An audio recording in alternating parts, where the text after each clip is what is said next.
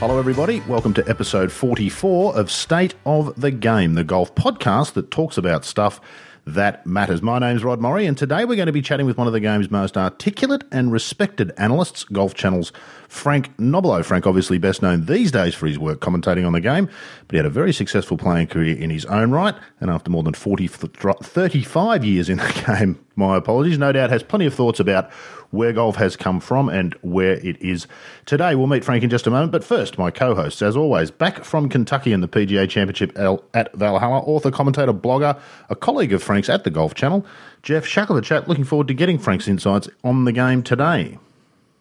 Yeah, we have no agenda today, so it should be a fun chat. Just a wandering, rambling yak, which is exactly. often the best fun. Here in Australia, course designer, former Touring Pro magazine columnist, and a contemporary of today's guest from the European Tour of the 80s and 90s, Mike Clayton. Clates, like a bit of a school reunion for you today, catching up with Frank. There's Frank and I we first played together, I remember, in a European Tour event. Well, we went over there in early 1982, but the first event we played together, because he qualified for one earlier than me, I think, was the German Open, and then we got to the Dutch Open at Utrecht, where Sam Snead and Tommy Bolt were playing, and we played a practice round with Mac O'Grady. So I've got fond memories. Oh, 32 years ago, Frank and Mac O'Grady and I at Utrecht. That was a pretty cool day. You've been like a couple of wide-eyed kids, I'd imagine. That would have been quite the experience for a couple of rookies on the European Tour. We were also traversing around in a Fiat 128, which was pretty hard to believe, with two caddies, numerous other people, and a couple of sets of golf clubs, which is impossible to do today. I think that's where the term "those were the days" come from. You've heard him there. To the man himself, Frank Nobilo. Let me introduce him. Frank was the 1978 New Zealand amateur champion, went on to win, well, there's conjecture, 13, 14 or 15 professional events, depending whether you go with Wikipedia, the Golf Channel or some other sites around the web, including 5 wins on the European Tour, once on the PGA Tour, played on 3 President's Cup teams, was assistant captain in 2009-2011, joined the Golf Channel after retiring in 2003 with injuries. One of them a bizarre and nasty accident, hit by a golf ball, needed 30 stitches. Frank, none of that does justice to what's been a really interesting life in the game of golf. Thanks for taking some time to chat today. Really looking forward to hearing some of the stories from you and Clates. Yes, well, as Clates has already alluded to, we've known each other for, well too many years. But it was good. I mean, we both cut our teeth, obviously, in the Australasian Tour and in the European Tour. I've admired Mike's work, course design. I always thought that was a natural fit for him, more along like the Weiskopf mode. I think if you have a huge range of emotions, which he does, then I think that comes out in a lot of the work that he's doing today. So whenever we get the chance to chat, it's normally a little longer than we anticipate, but always fun. You're going to fit right in on State of the Game, Frank. That's exactly what happens here every time we get together as well. Let's start with that way back then. Talk about a different time in golf. 2 players, 2 caddies, 2 sets of golf clubs and a Fiat 128. That is unthinkable in this day and age, isn't it, Frank, where you have a whole team travels with you if you're playing on the tour? Yeah, but I think we were lucky in those days, because when you look at the skill factor of the younger kids today, I honestly think they're better taught, they're better prepared. We at least had the luxury that, cuts were higher, so you could actually develop a game. Even if you weren't that good initially, there was a lot more avenues, even though we were playing for a lot less money. So you just took the logical step, especially coming from New Zealand. I went from New Zealand to Australia. That's why I hooked up with a lot of the guys there. And then the next step was the Far East. All of us did that. Then we went to Europe, and then obviously the next step was America. But I think you learn more about yourself. You learn about competing, because when you're getting off a plane or going through passport, playing a totally different golf course for the first time, you feel very naked, very alone. And you realize competitive golf, very, very quickly you realize competitive golf is so much different than amateur golf, professional golf, that is. And you try and develop your skills. And then it was sort of a great time to turn pro, because you really could go through, we went through the wooden driver era, you went through the new phase of technology, the golf course explosion, all of that. Not all of it was good, but it was. I wouldn't take it back for anything. I think it was probably the best time to be a professional. Yeah, well, certainly an interesting time, Frank. While you're talking, I'm thinking more broadly. Does that sort of experience create different people, and does that create a different competitor? Perhaps. I mean, golf is such a different thing these days, isn't it? I mean, tour players don't travel by car even these days, unless they choose to have one of those big RVs these days. Are you a different person when you grow up in golf that way than what we see today? Yeah, you learn to compete more with your, as people would say now, their B or their C game, because you had to make a living. Nowadays, if people aren't 100%, they either skip an event or they'll pull out even during an event. In those days, very rarely did someone withdraw from an event. You try to scratch it in for 50th or 60th to make a couple $100, pounds, whatever currency you were playing with. And I think you learn to play bad. You learn to scratch a score around. There was other good players that we learned from, but yeah, not everybody played flat out. Golf was more an art there because obviously a wooden driver was much harder to hit. That's why the better drivers of the ball were few and far between. And now the game has changed. It's an extremely good game to watch now, but it's played by people that we have to admit are more athletic, stronger. And the game is a little more one-dimensional, but I think technology has a lot to do with that. No, well, you've found a couple of willing ears to listen to that sort of talk here on State of the Game. What do you reckon, Clates, when you look at you're close to Jeff Ogilvy, of course, and the tour experience these days, you couldn't compare it to what you did. How does that impact the golfer and the human being that is underneath the golfer? Well, when we started, the main difference was everyone played so much more. And in Europe and America at that time, if you made the cut, if you weren't exempt, which obviously you weren't if you in your first year or your first or second year until you made the top 60, you had to keep playing. If you made the cut, you got into the next tournament, so you played, and if you made a bunch of cuts, you kept playing and you couldn't stop. And then when you missed a cut, well, you just went to Monday and started again. So everyone played so much. So there was none of this I'm exhausted after 3 weeks stuff. And the travelling was much different. The equipment was there were no equipment vans, so if you broke a shaft, it was a nightmare. And if if the airlines lost your clubs, it was a nightmare. And it was Titleist sort of turned up they probably turned up in the. Remember, just before I got there, Tony Johnson told me the story of the golf ball rep giving him 3 or 6 balls on Thursdays and said, if you make the cut, you can come and get 3 more from me on Saturday to play the weekend with. So there was stuff like that went on. And, people say there were more characters then. I mean, Mac was obviously in Europe for a year. He kind of turned the place on its head for a bit. I mean, the one story, I'll never forget it, Frank. We were on that third hole at Utrecht, a medium length par 3 with a long green. And Mac played the whole tour that year with 8 clubs, driver 3-wood, 3, 5, 7, 9 sandwich putter. And I got to the third tee. I said, how come you're playing with 8 clubs? He said, just watch. And he stood on the tee. As Mac, only Mac, well, I say only Mac, I'm sure other people can do it. And with 3 swings, he flew 1 ball to the front of the green, 1 ball to the middle of the green, 1 ball to the back of the green. Wow. So that was kind of, and the green was 40 yards long, so that was kind of an education. But it was just different. They're all 7-irons. They're all 7-irons. And I mean, the thing I notice when I go and watch the occasional tour event that I see is that any one of 100 swings on the range would have been the best swing on the European Tour in 1980. If Charles Schwartzler turned up in 1980, I mean, the tour would have stood there and just, how's this guy like taking it back and not looping it and not swaying his body around and sliding everywhere? And so everyone swings, their swings look so much more sound technically to me. But, I'm not sure if Frank would agree, but sure, they're better and they play better. But I think in terms of, as Frank said, learning how to play bad, I think it meant that guys, in a sense, were better players. They're probably better golfers now, but guys back then there were some great players who got around with some pretty ropey techniques because they played the game very well. It's an interesting take, isn't it, Frank? What do you think about that? Yeah, I agree with it. That's why, there's a lot of different ways of looking at the word competitive. But you could say that the players were harder in those days because they played for less. But, yeah, when you have to play golf to try and win a tournament, make a cut with not your best stuff, it's hard. It really is hard. You're trying to use the full width of the fairway. Obviously, you didn't have lasers in those days, so you're trying to guesstimate how much uphill or downhill it was.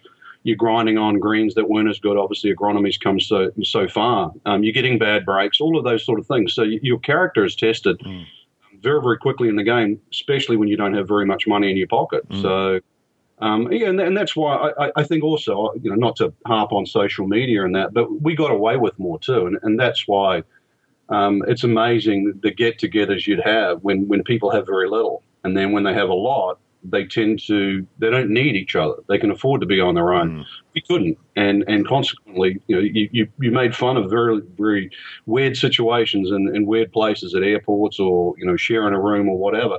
And other things, and I'm sure they have similar experiences today, but in speaking with the players, most of them are from college or growing up in their respective countries. They don't have the same experiences on tour because they're gun shy. They're frightened if they do anything that doesn't conform to what the letter of the PGA Tour is or the European Tour, that they're going to get fined or somebody's going to find out about it, which is a shame because that's part of growing up and that is part of competing. Just on that, can you imagine Clates on the tour in the age of social media? He'd put Tiger's fines to shame, wouldn't he? He'd be better off today because his clubs could get reshafted in time. That's exactly right. Just on that, Frank, and I thought about this while you were talking, at what stage did you think to yourself, I might have a crack at professional golf, compared to what we see these days, where the reality is there are kids being groomed to become professional golfers from their early teens? Yeah, my situation, I was going to say, is a little different, but I guess divorce affects 50% of the families today, so it wouldn't be. That'd be a huge injustice. But my parents split when I was 16, so it was a way of trying to find my own identity. And I fluked into it because I won the New Zealand Amateur on my 18th birthday. And timing is everything in sport, life in general. So the tour was not quite strong enough, so it allowed a forlorn, lost 19-year-old kid to be able to turn pro from New Zealand and finish in the top 50 in Australia and go from there. And I think that's the thing. It wasn't like you thought that you were going to finish up playing against Jack Nicklaus or playing at Augusta and playing in all these major championships, which turned out to be great. You look at immediate things right in front of you. I'm trying to get out of my situation, or it'd be great to do this. And then you go along, and before you know it, you're sort of halfway down the track and you don't turn back. But that's a product of that era and product of divorced parents. So you're just looking for a way out more than anything. Clates, when did you decide? I think it was after you won the Amateur, you said, and you were around that time when you won the Australian Amateur that you thought maybe you might be good enough to think about it. Have I got that right? Well, I won the Amateur the same year Frank did, 1978, the Australian Amateur. But I was kind of half thinking about turning pro, but not that seriously, because there wasn't that much money, and as you said, it wasn't like it is now when kids at 13 and 14 decide they want to be golf pros and they turn pro at 20, whether they're good enough or not. I really waited, in truth, till someone told me to do it. I said, what do you think I should do? He said, well, I think you should turn pro. I said, okay, I'll give it a go. But I started on the Australian Tour in 1981, so Frank had already been out there a couple of years.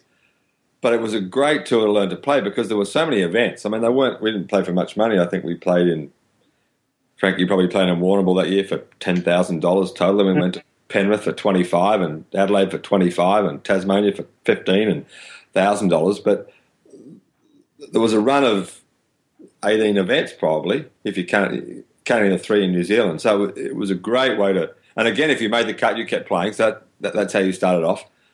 So it was a great way to learn to play, and we played good courses. And if you played well, you got drawn with Graham Marsh occasionally, or David Graham, or Peter Thompson, or Kel Nagle. So there were tremendous players to learn from. Billy Duncan, Terry Galen. There were a lot of good players down in Australia who were willing to kind of help and look after you and show the way. And of course, the other big difference, Clates, was nobody in Australia, or I assume New Zealand, Frank, ever gave a thought to going straight to America if you were going to try overseas. Europe was the only real option, wasn't it? America was just not considered feasible for an Australian to have a crack over there, was it? It was just, it was too far ahead in the planning. It wasn't the way that anybody else had done it. We were sort of like sheep in some respects, not trying to get into the Aussie Kiwi jokes there, but we fair enough. You followed what you thought was the successful path, and that's what everybody else that had succeeded had done. But just going back to Mike, I remember because Mike and I roomed together the first few years when he'd turned pro, and back-to-back hole-in-ones. Mike had 2 hole-in-ones, I think it was in seven or 8 days. It was Tasmania and then at Metropolitan at his local golf course. And that made a huge difference because there was almost as much, correct me if I'm wrong, Mike, if not more, for making a hole-in-one than what there was for winning a tournament. And the hole-in-one that he made was playing alongside Billy Duncan Trevino. So, things like that that was like flipping an ace in a deck of cards that sort of pushed your career another year. Yeah, well, it meant I could go to Europe. I could afford, I won that tournament. I made $40,000 a week, which was, it was a fortune then. So it meant I could go and play. I just turned pro, and I didn't know what I was going to do once the tour finished. All of a sudden, I had money to go to Asia, money to go to Europe, and that was what we did. So and that's what everybody did. That's what Peter Senior did, and Grady and Baker Finch. Everyone just earned their money in Australia, went to Europe, lost it all, came back again. But I mean, the biggest influence at the time in Australia was Peter Thompson, and he really, I don't want to say discouraged players from going there, but he, in a sense he did. It was, America's that great untouchable place full of superstars, and you're much better off going to Europe because you can play well there and it's a good tour. And so no one really thought of going to Europe. And the only Australians there at the time were Bruce Crampton had just retired in the mid-1975 or 6. David Graham was there playing well. Greg hadn't gone there yet, and Bob Shearer was there, and Jack Newton. So, real Australian superstars, really. So no one it was just the untouchable place, America. Certain type of personalities there, don't you? Jack Newton, Bob Shearer, very outgoing, very suited to America. So perhaps I wonder if Trevino still talks about that hole-in-one, Clates, that he saw you have. I'm sure it's long forgotten now. Indeed. Just on that, Clate, did Frank always have the beard? Of course, it's your trademark these days, Frank, the beard. Everybody talks about it, and they always mention that you're descended from a pirate somewhere way back. I'll get you to flesh that out for me at some point. Did Frank have the beard back then, Clates? You're going for the hard-hitting stuff. That's exactly right. Wow. He shaved every morning like every other pro on the tour. Boy, no one turned up on. I mean, I saw Ernie the other day look like a rag bag the other day on TV. I mean, it's unbelievable. That's not nice. Ben Hogan would be 100-year-old Ben Hogan would be dragging him all into his office and lecturing these guys. Yeah. All of you guys, can't you afford a razor? Dear, oh dear. Yeah. Terrific stuff. Frank, what do you remember about sort of those early years? And I know that, you won 5 times in Europe, so, and you probably have had a better career than most of us and most people remember and give you credit for, which was cut short pretty sadly, actually, wasn't it, through injury in the early sort of 2000s. What do you remember about those sort of early years, and then when you first went to America from Europe and what it was like? It was, I think, mid-90s you went to America, and what it was like then compared to now?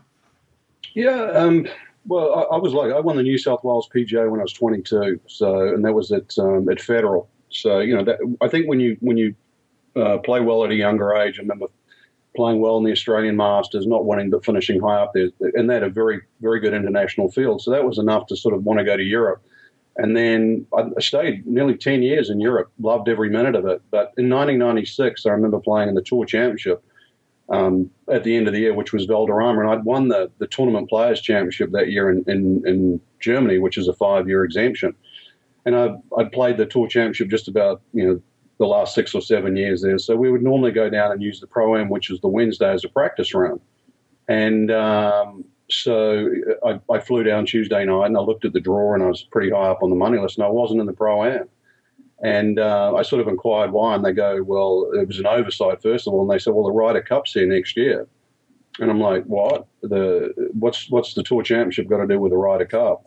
And I'd finished nearly top 10 in all the majors that year, so I'd had a really good season in the major championships. So I had enough money if I wanted to take my US Tour card. And I realized that as long as you played in Europe, Nick Price did it best. He said that, in order to make a comparison of what you have to earn to get the same sort of endorsements and whatever, and it's not just about money, but he said in Europe you had to earn 5 times as much if you're a foreign player. In America, you only had to earn double. So I realized that as a foreign player, you weren't going to get that opportunity again, and the time was right to move. I was going through my own divorce, and it was easier really to go there. I felt like my game was getting very competitive. I played well in major championships, and I really thought I was pretty close to winning one.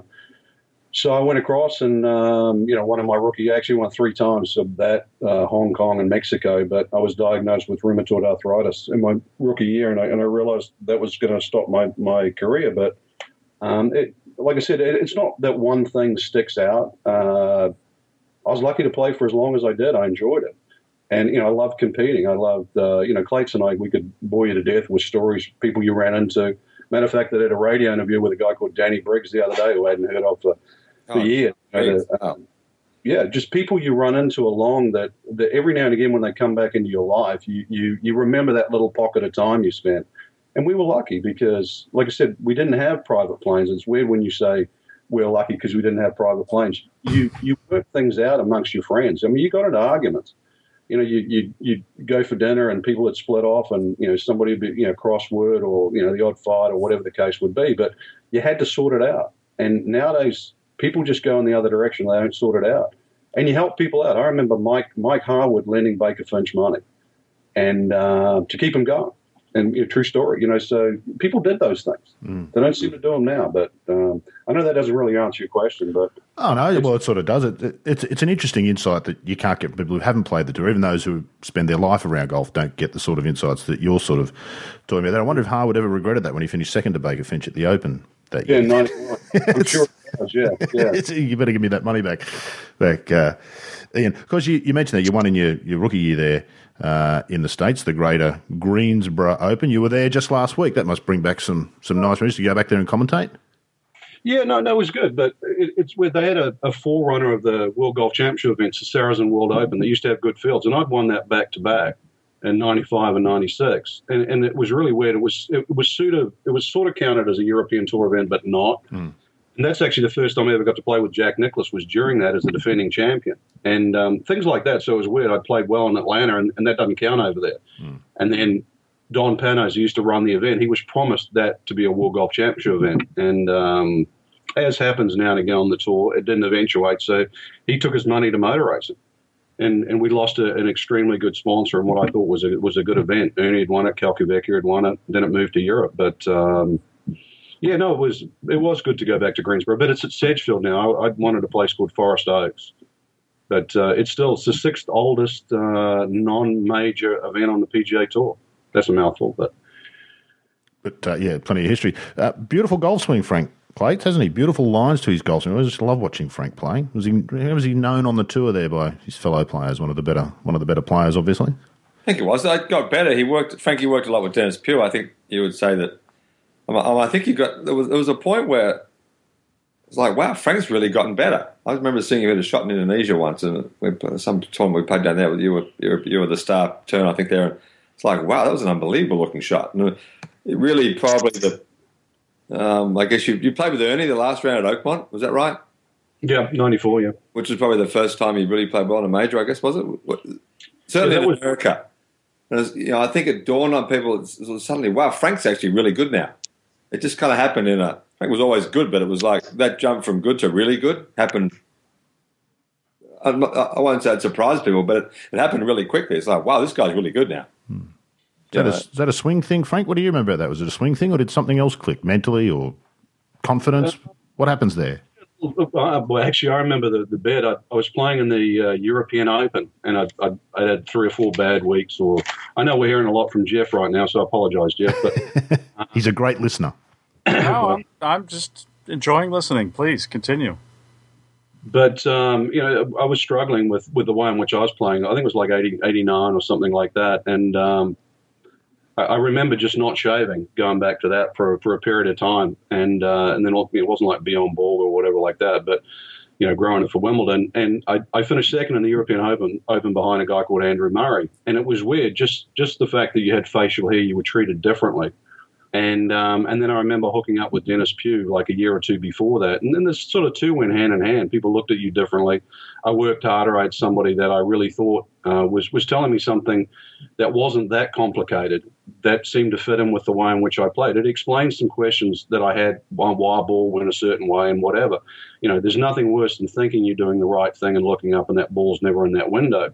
So when I would work with Dennis, half the time we'd sit down and just discuss golf or things that I thought were important, and sometimes they weren't, or they weren't or he would bring up some things that he thought were more important.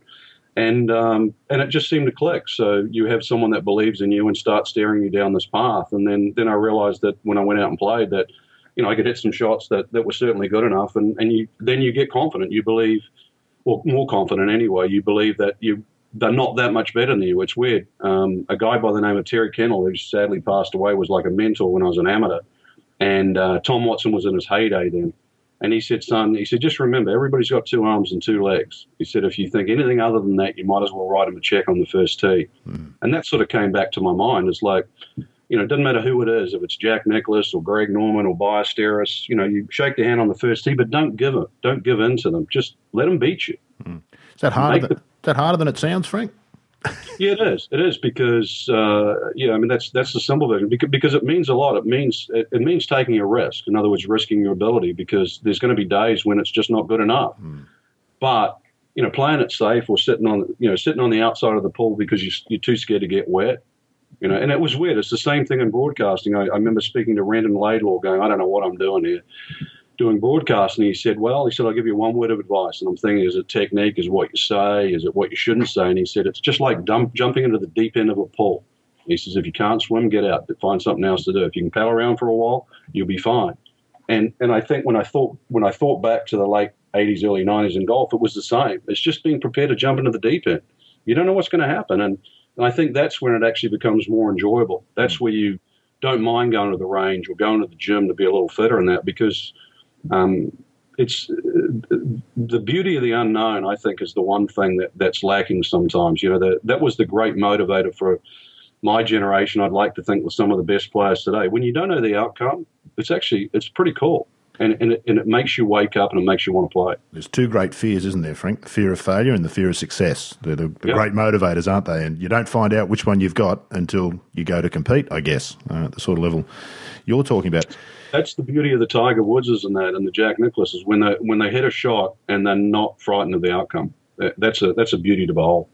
Well, and it's a difficult state to achieve, isn't it? I mean, you can't talk yourself into that. There is a core belief that has to happen to allow you to do that, doesn't it? And I don't think even they can do it, switch it on and off when they want. It just they seem to do it more than others. I wanted to ask you about getting into TV. As you said there, it was never an intention of yours. Your career was cut short by injuries, which is sad for you and for all of us, I think. When a good golfer's career is ended prematurely. Going into television, what was that like? I know it sort of came about, as it often does for former touring pros. You get offered a position and you kind of have a crack at it. It is like a whole new career, isn't it, Frank? It's almost like learning golf again. I remember talking to Ian Baker Finch about this. It is a complete job, isn't it? You don't just wander in, sit there and chat. It's much more involved than that, isn't it?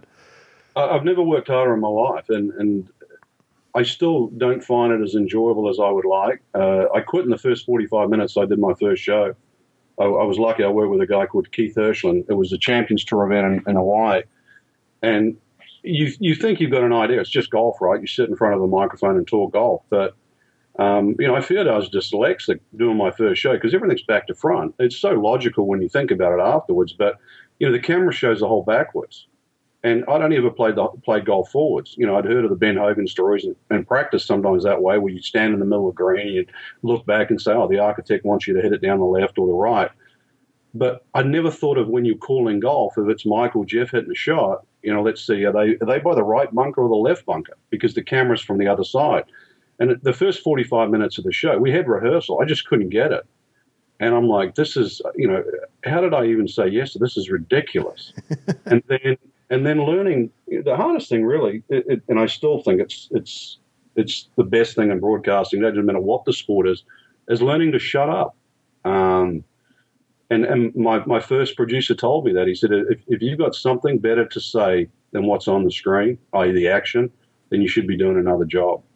Because when the ball's being hit, it's their time, it's the player. Somehow you have to, in a short period of time, either weigh the player's shot up in front of them, critique the shot afterwards that they've hit, but it's their moment. And people, when they watch golf, it's amazing how people look at a screen with a white ball in the middle that's just going through the air. They're captivated by it. And this also the sound of a well-hit shot. So let them enjoy that. So just working around those parameters. And there is a similarity between calling golf and playing golf. It gets back to that unknown thing, is that you can go and shoot 65 today, but when they give you the card and pencil the next day, you start from scratch. Yeah. Doesn't count for anything, does it? Yeah. That's the one similarity with TV, is that, and some people might say it's the same with every job, but you can feel like you're part of a relatively good broadcast, or normally it's because the golf's good. It's not because of what we say. And then the next day you got to do it again. The same way if you shoot 80 on the air, and I've had a few of those, then the next day, you've got to get up there and do the same thing and act like you've shot 65 or. But yeah, it's like golf. You never get it right. Yeah, Shaq, you're a keen watcher of golf on TV. Frank's, I think Frank brings a something really good to the golf. I really enjoy listening to Frank's commentary, and I guess part of it is what he's just saying there, isn't it? Is the ability to know when to shut up. Nothing worse than hearing commentators talk over the caddy-player conversations that we occasionally get to hear. Those sorts of things. Yeah, I'm always fascinated. People in television tell you that that's what the producers tell them, and then over and over again we have these instances where there's a great conversation, or even just the least interesting conversation is probably more interesting than anything an announcer can say, and yet people talk over. And I've always been curious, and maybe Frank can explain, but I always wonder if they don't get the full audio in their headsets. Does Nick Faldo not hear that Bones and Phil are starting to converse and the sound guy's on it? It's always strange to me because those conversations are brilliant sometimes. Yeah, that was sort of a question. No, you're absolutely right, though, Jeff. Sometimes you feel like you're filling a CV, though. You get caught if you've had a couple of bad days, or you feel like you're not contributing. And you do hear it. Everybody does hear it. But once again, if you think what you're saying is more important, then you're losing your perspective. And you're absolutely right, because when you hear, I always think it's fascinating because I love listening to the caddy player, because if you've done your homework and you've got your yardages or shot link as they have over there, you know exactly what they have. And if you've done your homework, you know exactly the shot that they're looking at, minus obviously if the wind's kicked up or whatever. And then when you hear the caddy, and sometimes you'll hear them blatantly make a mistake, but the viewer has to hear that, because when they invariably email it off or the caddy throws them a mystery, which isn't that often, but when that happens, that's where you got to hear it. Whereas if you just glossed over it and you just listen, plus, we get plenty of time to talk. So, I think every announcer is going to do it differently. Everybody gets into the job differently. If you've got 6 majors, I think the role is a little different. You're meant to be there for a reason. Some of us are there for different reasons. But in the end, it's the sound of a ball whistling through the air off a face, even if it's metal as opposed to the old persimmon days, it's still great. And that's, I think, still the most important thing. But everybody does hear what's going out there through their headset. One of the things about TV, Frank, that I imagine is that having never done TV, you must feel like you're the center of attention, and you must feel almost a responsibility to do something. I better do something. I'm on television here. That must be a bit hard to overcome, I would think. Well, I had that last week. I shot my 80 last week at the Greens. No, it's wet. I'd come off studio shows, and you just don't have a good feel for the situation. Your timing's not good. You're trying to lay out, as we would say, and then you're trying to add in, and there's always a cadence to a show, and every producer's different. Some like to get to the shot early, some like to get there really tight and play the shot quickly and go to another one. And we had a different producer. It wasn't his fault. I just couldn't get to grips with it. And then in the end, I just remember the old thing. Well, if I don't say anything, I haven't seen anything wrong. That's exactly right. Yeah. I really wasn't contributing that much, to be honest. So it wasn't exactly a stellar performance. But you're lucky you have a job, and you're lucky you're still involved with the game. It's still a great game. It's played as Mike was talking about, as Jeff has written about on so many different occasions. It's different now, but it's still great. The hardest thing is to come into grips with the changes and not sounding like a grumpy old man. That was one thing I never wanted to do. I'd seen other announcers. When you become the bitter and twisted ex-pro, it's a dangerous profession. Oh, you've wandered into the pool, Frank. I'm not a journalist. I'm an analyst. My job is to comment on what's going on, not write a story. And I think, sadly, what's happening lately is analysts are becoming journalists because they want a good soundbite or a good story, and that's not our job. What's your take on some of that stuff? Because, of course, the media, even in your time in the media, probably even more so in the time you've been in the media has changed. For those of us in the media, no one can keep a track of what's happening and where it's going. Newspapers have obviously taken a hit from the internet. Magazines are starting to. You would think television in the long term is going to be a victim of the internet in sort of the same way. Do you see, not the panic, but are people looking ahead in television and thinking about this sort of stuff? And what are the sort of changes you've seen? Coverage seems to be different to me to what it used to be. Yeah, sadly, I think we've regressed a little bit in that. The great journalism used to be a regular occurrence. And it's sad now when you almost got to thumb through 4 or 5 different articles to actually find something and you go, wow, never really looked at it that way. And because anybody can write now. Anybody can get it, on the internet or Twitter or whatever. What can you do in 126 characters? That's, I guess Hemingway with a little bit more booze could probably restrict it to 126 words a day rather than 500. But there's sometimes we misinterpret the sport very, very quickly, and we lead people down the wrong path. And like I said, I'm not a journalist; I'm an analyst. That's why I try and stick to the golf, because I get far more confused. I read Jeff, obviously. I read Clates, and I'm amazed at their emotions, how they can look at the game differently than what I see it at times, and which is fine. I think you should always challenge people, but I hate the easy street. Like a lot of people made money on Tiger going up the hill, and now the same people are trying to make money on Tiger going down the hill, and I just think that's disingenuous. So yeah, but don't you think some of that? I mean, I know from my perspective, I'm down on Tiger because it's a downer for me as a golf fan, not getting to see him continue to pursue certain records and be great. So I get down on him and some of the things he does because I fear we're going to miss out on those things. You don't sense that in some of the coverage? No, I think you normally write both sides. Which I think is important, or at least there's an attempt to write both sides. I just think that there's a lot of people that jumped on board, because Tiger, it was a brilliant timing when you think of it over the last 15 or 20 years. They managed to push golf through a recession worldwide. The money still went up. He won better than anyone I've ever seen win in the sport. And he's not a warm and glowing personality away from the game at all. He's the hardest soundbite in golf. He doesn't say much. We all know that, but we all love to watch him win. That was the way it was. And ever since the fire hydrant, things have gone horribly wrong. And his body's changed. Everything's gone wrong. But everybody wants to, for example, that the topic of the day now is he should go back to Butch. And everybody reminisces about 2000 when he was 24 going on 25. And there's a touch of irony in that, because that's exactly where Rory McIlroy is now. And we all know we can't turn the clock back. Mike and I were just talking about, reminiscing about, the late 70s through the 80s and all that. There's umpteen times you'd love to go back and be that person right now and maybe do something differently. But he's not. He's 38 going on 39. A body that's beaten up. If he was any other sport. I was watching a tennis the other day. Bjorn Borg, played tennis at the highest level for 10 years and quit. 15 to 25 years of age and done. So, and we want golfers to play 20 or 30 years. I just think there's a level of accountability we have to have. We can't just quickly dismiss certain things. And I think the general stand of journalism nowadays, especially with regard to Tiger Woods, is that way. You don't have to like the guy.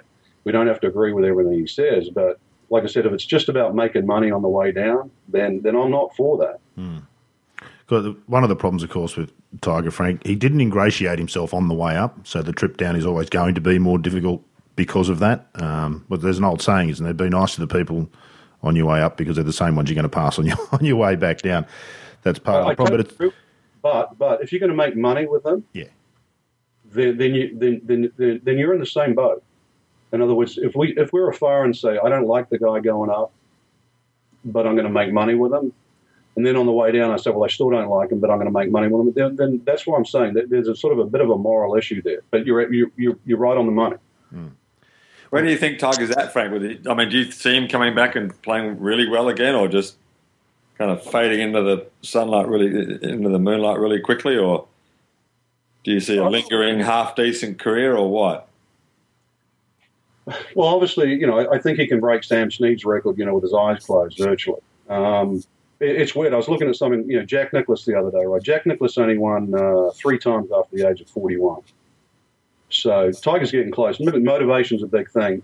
His motivation is really weird. It's so unusual to see someone that, and I think that's the chip on the shoulder. We used to talk about it as Australasians, had born with a chip on the shoulder. He's probably the as far as Americans go, I've never seen an American that driven, whether the motivation is right or wrong, that wants him to come back and literally crush everybody again. So I still see the motivation there, but I think it's the unraveling process, Mike. He's not anything close to what he was in 2000. People forget the Haney years. Nobody liked the way in which he swung the club in the Haney years. the dipping and all that people are talking about, that's is the attack with Sean Foley now. That started back in 2007, 2008. That's been going on for a while, but he's just not ready to play physically. If you look at him as a tennis player, as a golf, just another sport, you'd say the guy shouldn't be. Try to say it on the air. If he played in a team sport, his coach or trainer would put him on the disabled list. Bench him, Yeah, they'd bench him, and then they'd say you're not ready to play. But he's, for years, he's supposedly done things that nobody else has done. People say he won on a broken leg. It was a fracture, not a break. When he won in 2008, that he can do things that people can't. And I think in some respects, he fell in love with that he could make a comeback that nobody else could. But I think until he, in some respects, number one, respects the game again, in other words, all the things that it's given to him, and actually gets a healthy body again, then I think the next step isn't attainable. But if he does, if he falls in love with the game before, like he did as a kid, and gets vaguely healthy, then I definitely think he can make another run. I was about to say, that's how it seems from the outside, Frank. It's more the mental. I mean, he never really won golf tournaments with his clubs, did he? I mean, clearly he did, but it was far more about his approach and his mental discipline was how he won golf tournaments, and more so than the physical. That's what he seems to. Obviously, he can't drive it particularly well at the moment, but he could win without a driver previously. I'm sure he could do it again if he was mentally in the same spot. I think you're right. He seems to have lost the joy, doesn't he? You don't see the joy from Tiger that you used to, even when he's winning and playing well. Yeah, well, that was one of the things when he, after the fire hydrant, it was almost like I'm not going to give anybody any pleasure. Yeah. No fist bumps, no smiles, no nothing. It was payback time. And that's what I say about the motivation. Just getting back to, I know it's got to be hard. He's been under the microscope for years, but he doesn't realise that the game's given him so much. And I think it's this quid pro quo thing where he thinks he's more people are taking than what they should.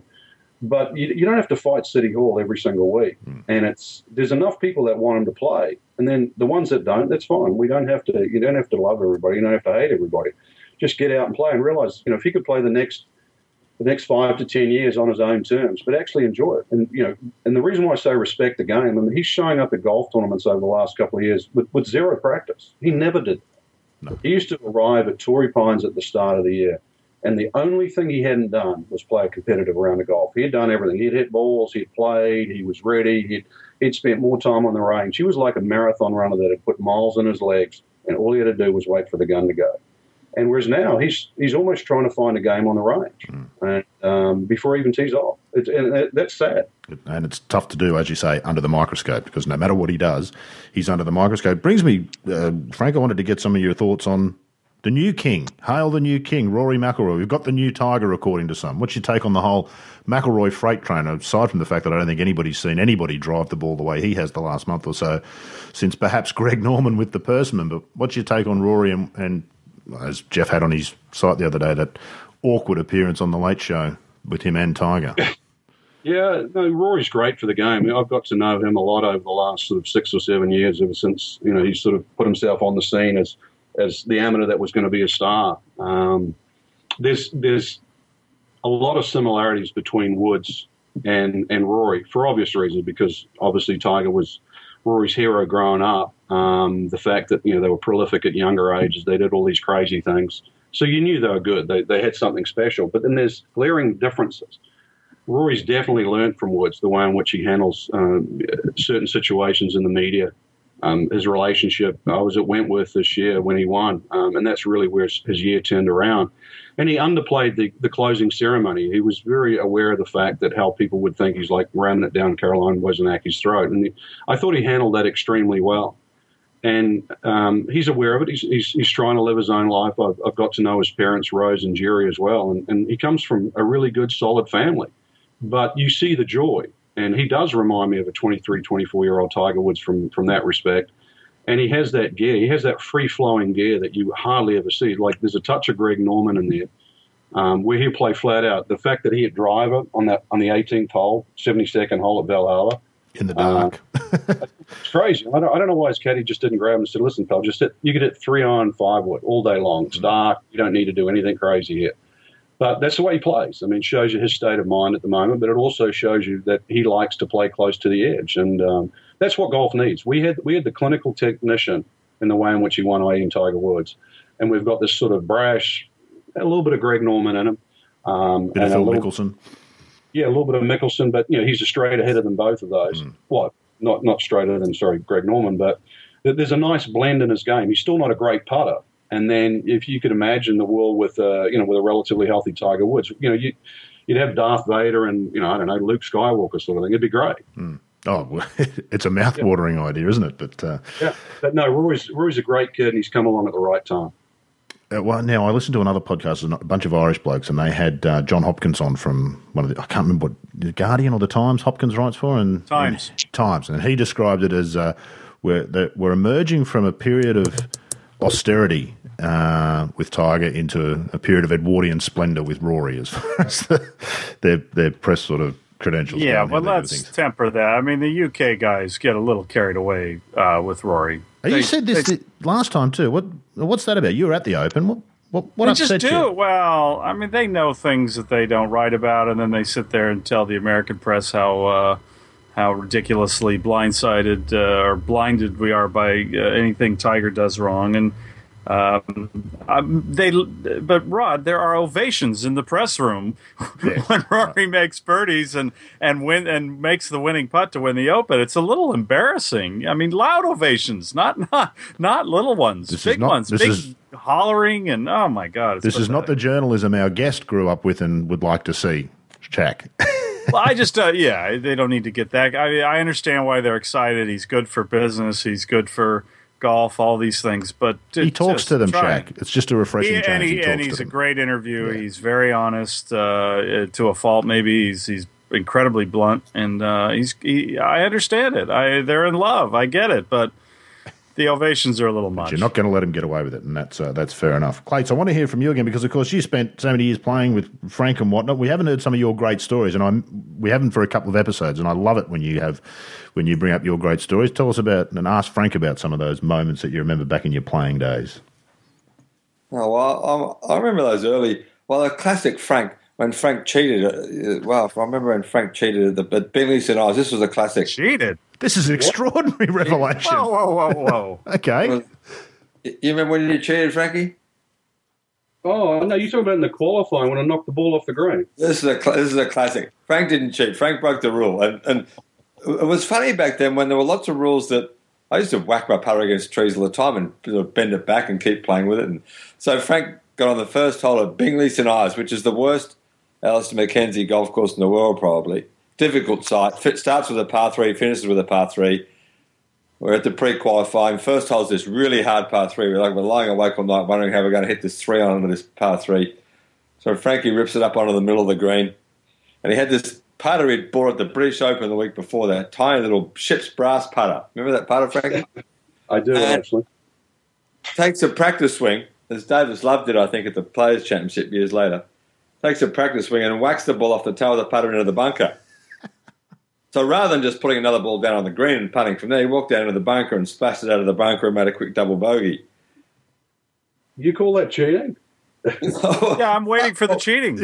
Well, no one knew that the rule was you actually couldn't do what you did. You actually had to play the ball from the green. So it was an interesting kind of take on just how stupid.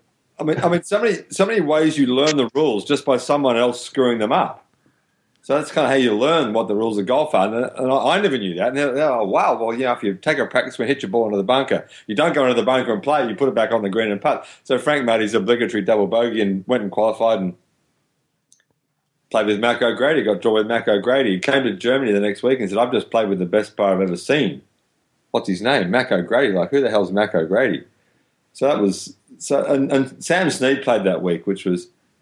They played... Snead and Bolt played, and they both missed a cut, and the Dutch organisers arranged for them to play an exhibition. They teed off 15 minutes after the final group on Saturday and played an 18-hole exhibition match, which is kind of a classic. And how were the crowds? Were there more people following Snead and Bolt in the last group? Yeah, and we were... I think that... I kind of watched Sam Snead, and I watched him hit balls in the range, and I knew how great he was, but didn't... I think now if it was 73-year-old Sam Snead and 24-year-old Mike Cohn, I'd have spent every waking hour of the day that Sam Snead was playing golf, watching him and hitting balls, and just, he was an incredible athlete, and it was amazing to see him play at that age and still be able to play great golf. He could still kick the door over his head into his 70s, couldn't he? They reckon he could. Yeah, there were so many. I mean, there were so many funny things happening in Europe. I suppose that. I mean, Frank, I don't know about you. I suspect you're the same, but I think you and I were incredibly lucky to play in that era of Seve. Really, to watch him play at his best. And you probably play with him more than I did because you played better than I did. But he was. I thought one of the most extraordinary players ever to play golf. Really. Yeah, he had a passion. I never forget his farewell walking up. I think it was Birkdale, when he blew kisses to the crowd. There's a weird way about Seve, when you play with him and just get to know him, because most people put up a facade. You are competing, and then when you can slowly break that down, you have dinner with him and you get to know. Like, he used to smoke. People forget he smoked from the military days, and he'd always have one cigarette that'd be stuffed in his sock. And wow, I never knew that.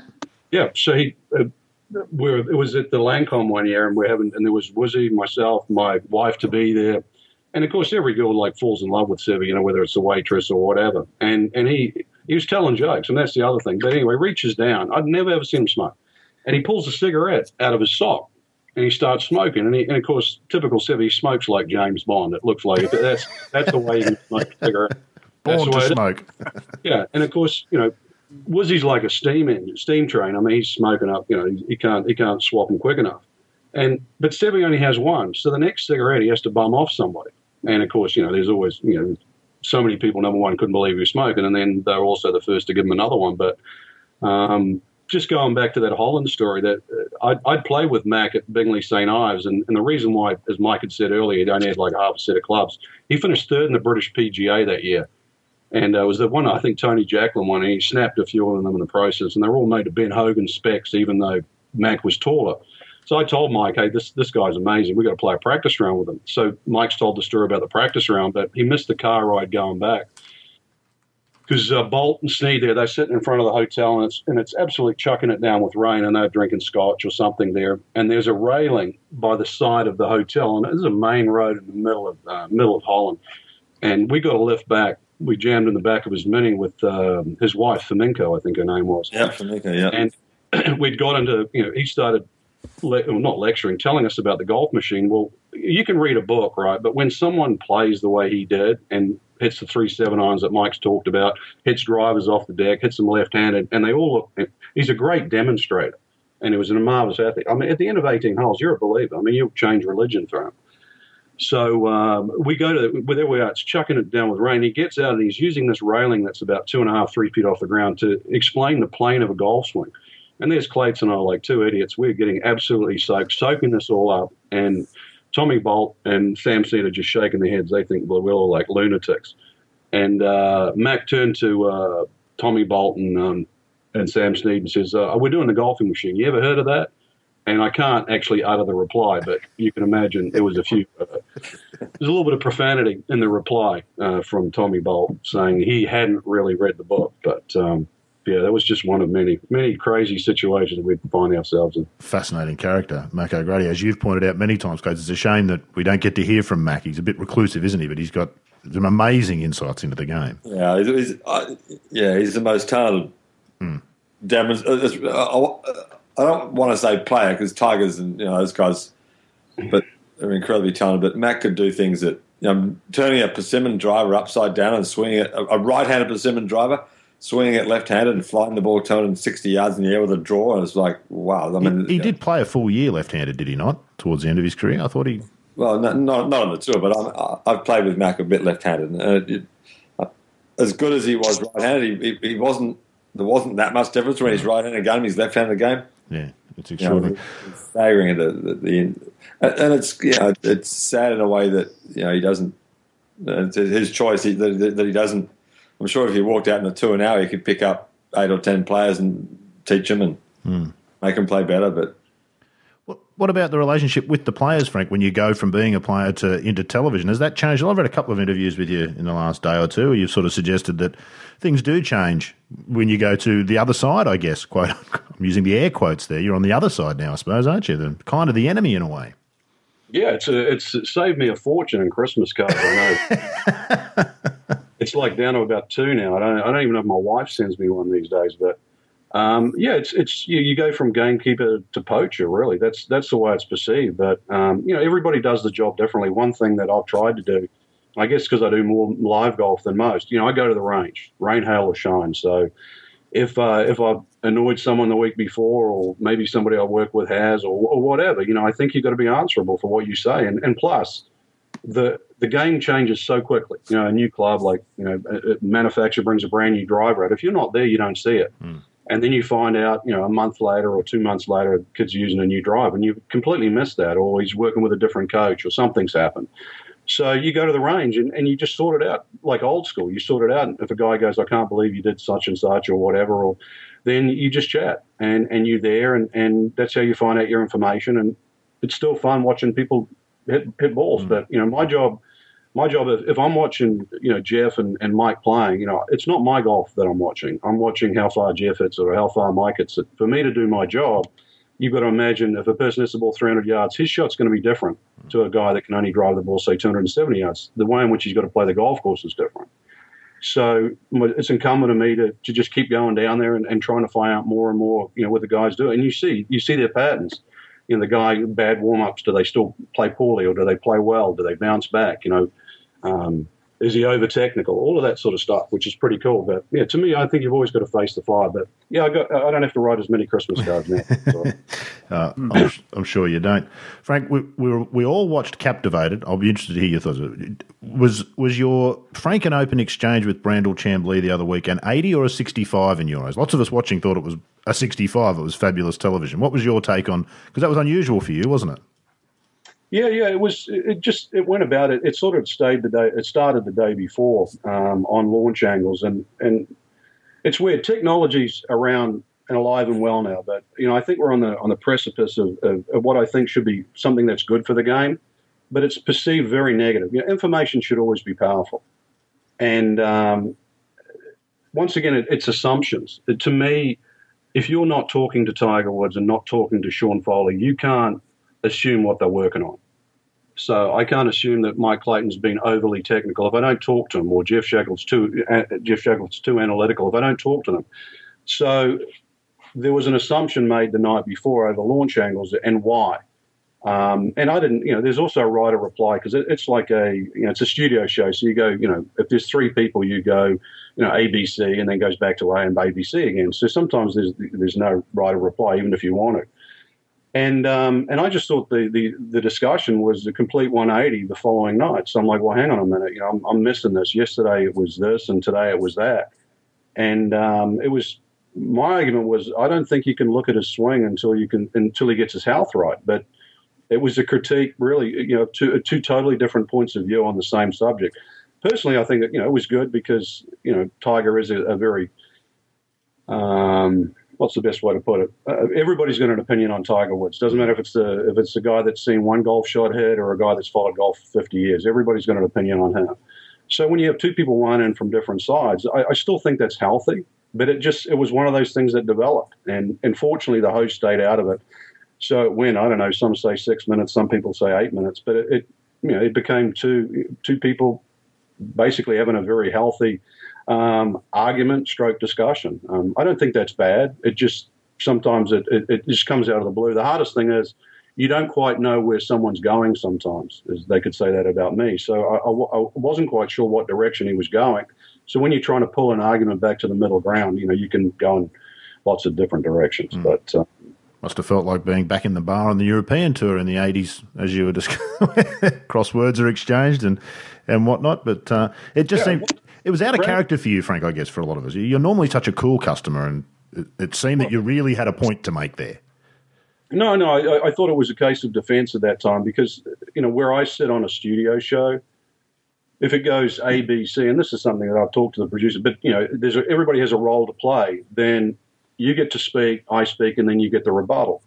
So it works a lot of times like that, just as it goes down that street. So if there's no right of reply or no rebuttal from the other end, it always goes the same way. And a lot of times you just let it go. And I know I'm going to do live golf the next week or whatever. But it was one of those ones where I really personally felt that and Foley, I doubt he'll probably be with Tiger Woods come the end of the year. that it was just a scapegoat. That we all know that Tiger Woods is not going to go back to Butch Harmon. That was something that people knew in the Hank Haney days because he was offered the job during the Hank Haney tenure. And why would you ever want to teach a guy when you've taught him over the best period of golf ever been? Yeah. You can debate who the greatest player is, but no one has ever played that level of golf. So you're looking at a fit 24-year-old thin guy to a guy that's now all of a sudden 40 or 50 years, and everybody wants to hammer down on Sean Foley. At least one guy does. So I just happened to think it was unfair, and Notah Begay was to my left. I thought he was in a very awkward situation to reply. So I'm like, no, and it was unusual for me, but I just felt it had to be done. Good on Frank, you, Shaq. I'm mystified by all the intrigue into instructors and all the blame placed on somebody like Sean Foley, who has many other students who are very good. Do you think that it's reached a point where it's getting a little silly? Things like Butch Harmon has to check with the other horses in the stable before going with another student. Is this a product of something, or do these people really have that important of a role in the way these players play now? That's a good question, Jeff. I had one explain it to me to go sideways first to get back there. If a teaching pro gets, say, 5% commission, he goes, so I get paid 5%, but I'm going to get 100% of the blame. So that's from the coach's point of view. But as far as the player's point of view, if a player has a very good relationship, and you see it also with trainers. So if I'm doing well with you as my coach, for example, and then people notice it. And Dennis Pugh is a great example. I remember Monty going to Dennis Pugh because he wasn't playing well at the majors at that particular time. And so you want to go, oh, well, actually, I want to go and see Jeff Shackelford because he's really doing well with Mike Clayton, Frank Nobilo. And then you go, well, what about us? Are we going to lose time? Because if Jeff is already higher ranked on the world golf rankings, then maybe we're going to get less time. So there is a fight for time. But it has gone. It's overboard now, where you've got to check with 6 players or whatever is to see if it's okay if you can put another one through, or it was the same with Ernie Els, with his sports psychologist, when he used to use the Belgium guy that Retief Goosen used there for a while. So it's across the board, and it's not just what you would think, certain players. It really is across the board now because everybody wants their plane, everybody wants their own coach, their own trainer, and all that. And it's not possible, but also the coaches do use it, as a way out. If they, it's an easy out, just say I'm full. But then, as Butch said, I'm full, and then he picks up Ricky because Ricky's a tremendous talent. Yeah. Well, as a coach, you'd want to work. And it's interesting. I was listening about that when you were talking there, Frank, and you're right. There'd be nothing in it for Butch, would there? It might be a good thing for Tiger. You could argue that case, but there's nothing in that for Butch, is there, to take Tiger back? So, and that's the thing that we've some people have talked up such a good game that unless Tiger Woods goes back to Butch, until he eats humble pie and goes back, he'll never get his game back. Well, in some respects, they're skipping the Haney years, which his win rate was still off the charts, but that really was at it should have been his emotional peak as a player, his emotional maturity and all that, 26, 27 years of age. But he was winning at an amazing rate. But a lot of the things that he's doing now, if you want to use the phrase like motor patterns, they started then. And Hank used to call it a compression move. I remember because he yelled at me one day because once again I was on the range and he goes, I can't believe you said he's dipping and all this. Everybody dips. And I'm like, yeah, but he's dipping more than most. I remember the conversation like it was yesterday. So I gave him my cell phone number and I said, Hank, if ever there's a problem, here it is. Where I come from, this is like here it is. Just call me. And he would only ever text to complain. And it was after he split up with Woods and the book, he was like, hey, can I send you a copy of the book? And it's amazing how things changed. But a lot of the things you see in Woods over the last few years, I know he's been trying to get away from purely because his body can't handle it. So you've got an awkward situation where he can't play the way he would perhaps like to or could have. He has to find a different way to facilitate his body, which is bigger, more cumbersome, doesn't move as freely as before, plus injured. So that's a hard riddle to solve. Well, he's huge now. It's quite confronting when you see him these days on TV. He's so broad at the top and so barrel sort of chested. He's it's cumbersome. You can't swing like that 24, 25-year-old, which was a wispy frame. Yeah.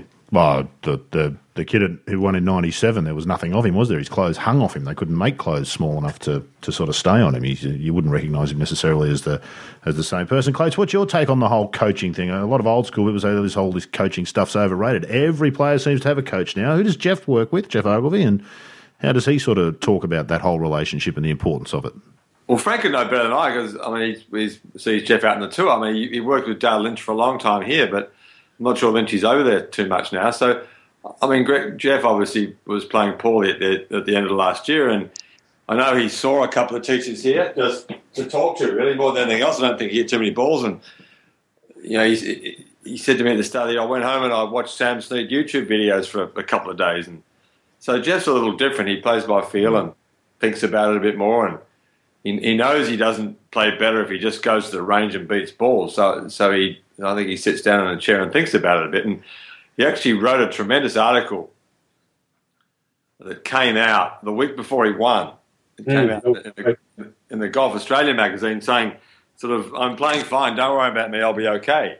And he won the next week. But, an interesting case of a really talented player going through a bad time and playing poorly and not getting in the majors. But I don't think he's been working with anyone much over there. Just trying to figure it out himself, which is the way Peter Thompson always said. Everyone should do it. Work it out yourself. I kind of wonder too much if guys run off to teachers to solve every problem they have, when they'd probably be better off going out and just going on the range and hitting balls and trying to figure it out themselves. Yeah, cool. But you look at this era, as I said before. There are 100 kids who will come and play. Frank's coming down and commentate on the Asian Amateur at Royal Melbourne in a couple of weeks or a month. There'll be 30 guys in that range who'll swing better than anyone on the European Tour did in 1980. So the teachers have been great for the game, really. And it's come from the video, and then more later TrackMan, which again goes back to, Frank was talking about when he went and saw Dennis Pugh, and Pugh was explaining what the ball was doing. So my question, Frank, I guess would be, how much of what Pugh told you, how much does that measure up with what a TrackMan would have told you 20 years later? Was it the same sort of information, or? Yeah, he was one of the first, and that was the interesting thing about it. Most of us learn under the John Jacobs philosophy, the teacher that is, where, obviously if you wanted to hook one, you pointed the club face at the target and you moved your body right or left to, get the right amount of hook or cut. And invariably, if you're trying to hook one around a tree, every now and again you just pull it straight into the tree. Yeah. And one lesson, he was convincing me that the club face was more important than the path of the golf swing. And I'm like, no, that can't be right. I've got 3 John Jacobs books at home. I read it. That's the way, ever since I was a kid. And that's one of the things that TrackMan sort of shows. And it's a bit, to me, I say it's like an MRI. It doesn't mean you got a full recovery. It gives you a snapshot. Yeah. And it just depends also on how many you use. Like Rory McIlroy uses it. And it really helped him through the transition of moving from Titleist to Nike, because he had a base. He had exact numbers of when he was playing great on what the ball should do when he hits it. Not when I hit it, not when Shaq hits it, not when Clates hit it, but when he hits it. Yeah. Was 118 miles an hour or something, and 2,500 RPM, and it launched at X, Y, and Z without trying to get too complicated. So when he first went to the Nike driver, he couldn't come close to those numbers. And if you remember in the Middle East, he played horrible. But he still had a base point. He had something defined.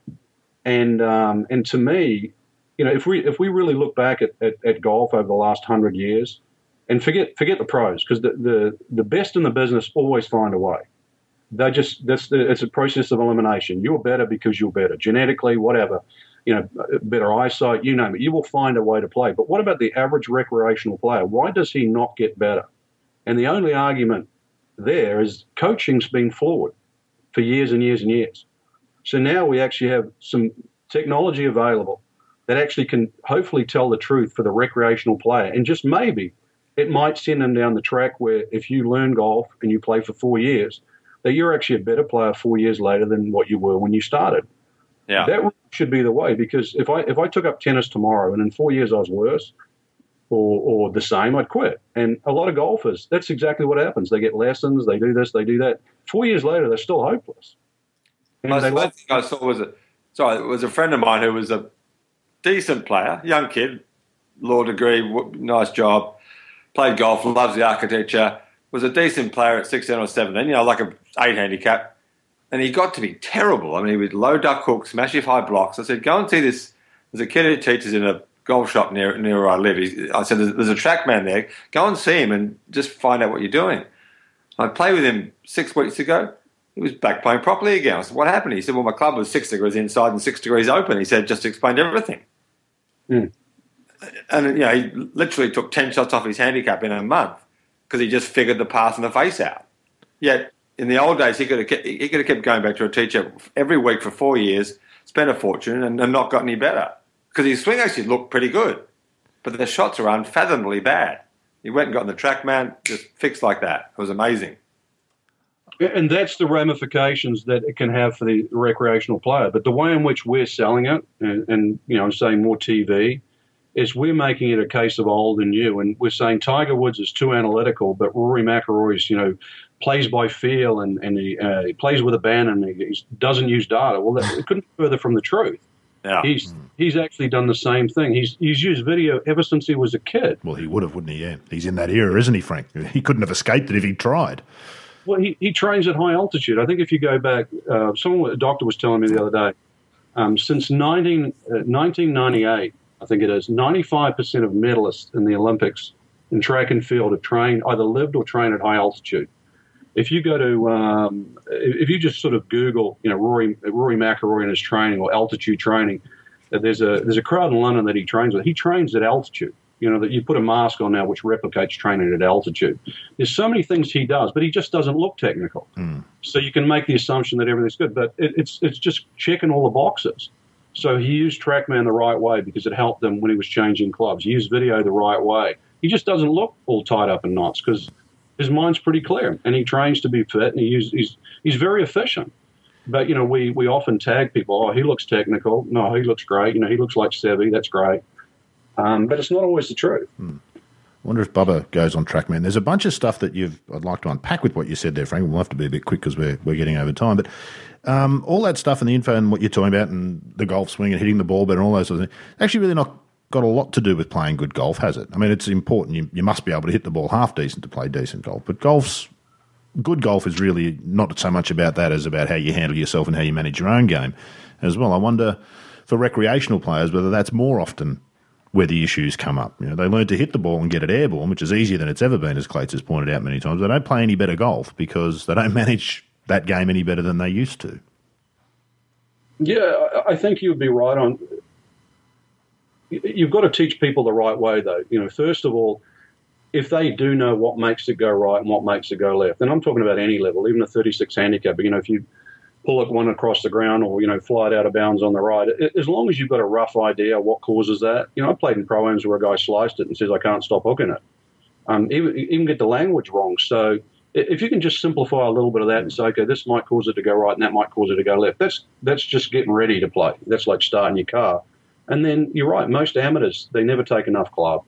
They're more often short than long. And you can really help them quite quickly. And, we play golf and the gimme thing, and I've heard all the things about make 5-inch holes and all that, but that's the beauty of the game. We don't have to keep changing it. And, the one thing is we certainly don't have to keep making the courses longer, but that's another debate. Then you can take a person around around a golf and explain to them why the architect put the bunker there, why this green has a false front, and just say, you don't have to play it in straight lines. And invariably the guy goes, oh, that's golf. I remember playing squash with a mate of mine when I was a kid, and he was killing me, absolutely killing me. And all I would do is I hit it back, and it would bounce in the middle of the tee. And of course, there was only one idiot running left, right, and center. That was me.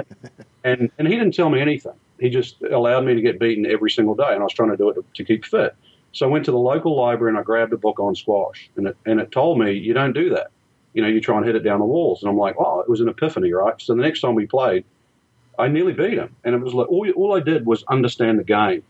And so there's a big component in the game. And that's also the way in which it's taught. Just take a lesson, go out with someone better, watch them hit a couple of chip shots or a bunker shot or whatever, and just say, hey, how'd you do that? Or why did you do that? Even playing for a bogey. Why'd you go out sideways? Why did you do that? Even dropping when you're taking a penalty drop. They're all things that help. But, the devil's always in the detail. Yeah. I remember Craig Parry told me quite seriously once, he reckoned he could save the average 18 marker or 20 marker 10 shots a round. 10 shots, he said. Let me caddy for him. I'll save him 10 shots. I nearly put him up to it and had him do it for a magazine. But I think you're probably right. That'd be your experience too, wouldn't it, Clates? People just don't manage what they've got. They might actually play the game okay, but they've got no idea how to play the game, so to speak. Yeah, there are varying levels of competence in terms of getting around a course, but I play with an old guy every week at Metro who just insists on using the wrong club on every par 3 because he, he got there with I got there with a 3-wood 4 years ago, so he's 75 years old. Come on, I mean, you hit a driver, my friend. Just get your driver out and hit it up on the green. No, I can get there with a 5-wood. No, you can't. I promise you can't. Yes, I can. So there's a level of stubbornness there with golf, is it? And they never club for the duff either. I mean, I always club for the duff. Really, now I play, and if I rip one over the back of the green, it's because I've hit. It's only because I hit it properly. And that's a happy accident these days. Is this what you're suggesting, Clates? Well, sometimes. But I mean, amateurs who constantly miss club always remember their best shots, whereas pros, tend to understand their mishits and play for their mishits, and if they rip it, they're on the back of the green. But if they hit it kind of just average, it's perfect.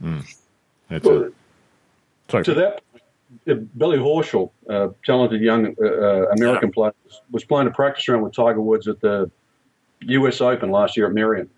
And his kid's been around for a while, really talented college player. He's kid, can play. Yeah, really. Really good swing, all that sort of business. So he's playing his practice round, and after about 6 holes, he looks back and he noticed that Tiger Woods was doing the same thing. He'd drop like 4 balls in the middle of the green, and he'd putt, to the corner of each, the corners of each green, and then lo and behold, next hole he'd do the same thing, and he'd worry about it again, and they get around about the 16th, the 17th hole, and it's the same thing. So they finished, and Billy goes, "Hey, Tiger, can I ask you a question?" And he goes, "Yeah, sure." And he goes, "I just noticed something today." He said, "We're playing a practice round. I get it. Not really trying that hard and that." He said, "But every green," he said, "you drop 4 balls in the middle of the green, you putt it to the corners. Why?" He said, "This is a U.S. Open." And he goes, "Yeah, no, I gather that." And he goes, "I figure when I'm in trouble, I can always get the ball to the middle of the green." He said, "We've got to play golf. This is about shooting. This is about 72 holes getting a decent score." And he said, from there, obviously the flag's going to be in the corners. You putt to the corners. So he's picking the easiest target to hit. This was, he got back to world number 1 last year. And there he is, the best player in the world, was actually thinking about simplifying the game, what he could do, which is hit to the middle, putt to the corners. And so if the best have to do that 9 times out of 10, then the recreational golfer can take a leaf out of that book. It's extraordinarily simple for one with such talent, isn't it, Frank? It's not the answer you expect. It's so simple, but that's just the fundamentals, I suppose, isn't it? Hit it to the middle, putt from there. It's fabulous stuff. Frank, there's a million things we'd like to talk to you about, but we've already taken more of your time than I meant to. We haven't heard anywhere near enough from you, Shaq, but you've got your own blog to say the things that you want to say. I'm happily listening and enjoying. It's been great. It has been fantastic, Frank, and we must thank you again. It's been beautiful to talk to you. We'll get the Pirates story perhaps next time you come on the show, if you're prepared to come back. I've enjoyed it. Hope you have too. No, I have. It's been good. And, Shaq and I will have many discussions in the media centre. We'll always get each other's goat. But no, it's been good to catch up with Clates as well. And Rod, I appreciate it. No, it's been an absolute pleasure and an honour to have you on, actually. It's been fantastic. Shaq, as always, a big thank you to you over there in the States. Great to have you on board. We must talk about the PGA at some point. But, yes, thank you, Rod. And Clates down here. Fabulous to have you, and fabulous to hear you chatting with Frank there about sort of just the other. They're the stories that you just don't hear enough of anymore. So really appreciate listening to that today. Thanks for your time. Ask him the ones he can't tell. I'm about to turn the tape off, Frank, so we might come to that in a minute. We'll have another hour of listening to the ones that aren't for publication. But for this episode, that's it for State of the Game. I hope you've enjoyed it as much as we have. We'll be back again in a couple of weeks to do it all again here on State of the Game. State of the Game is a Talk and Golf production. Theme music, Writer's Retreat, provided by Lloyd Cole. Visit www.lloydcole.com for more information. For more golf podcasts, log on to www.talkandgolf.com.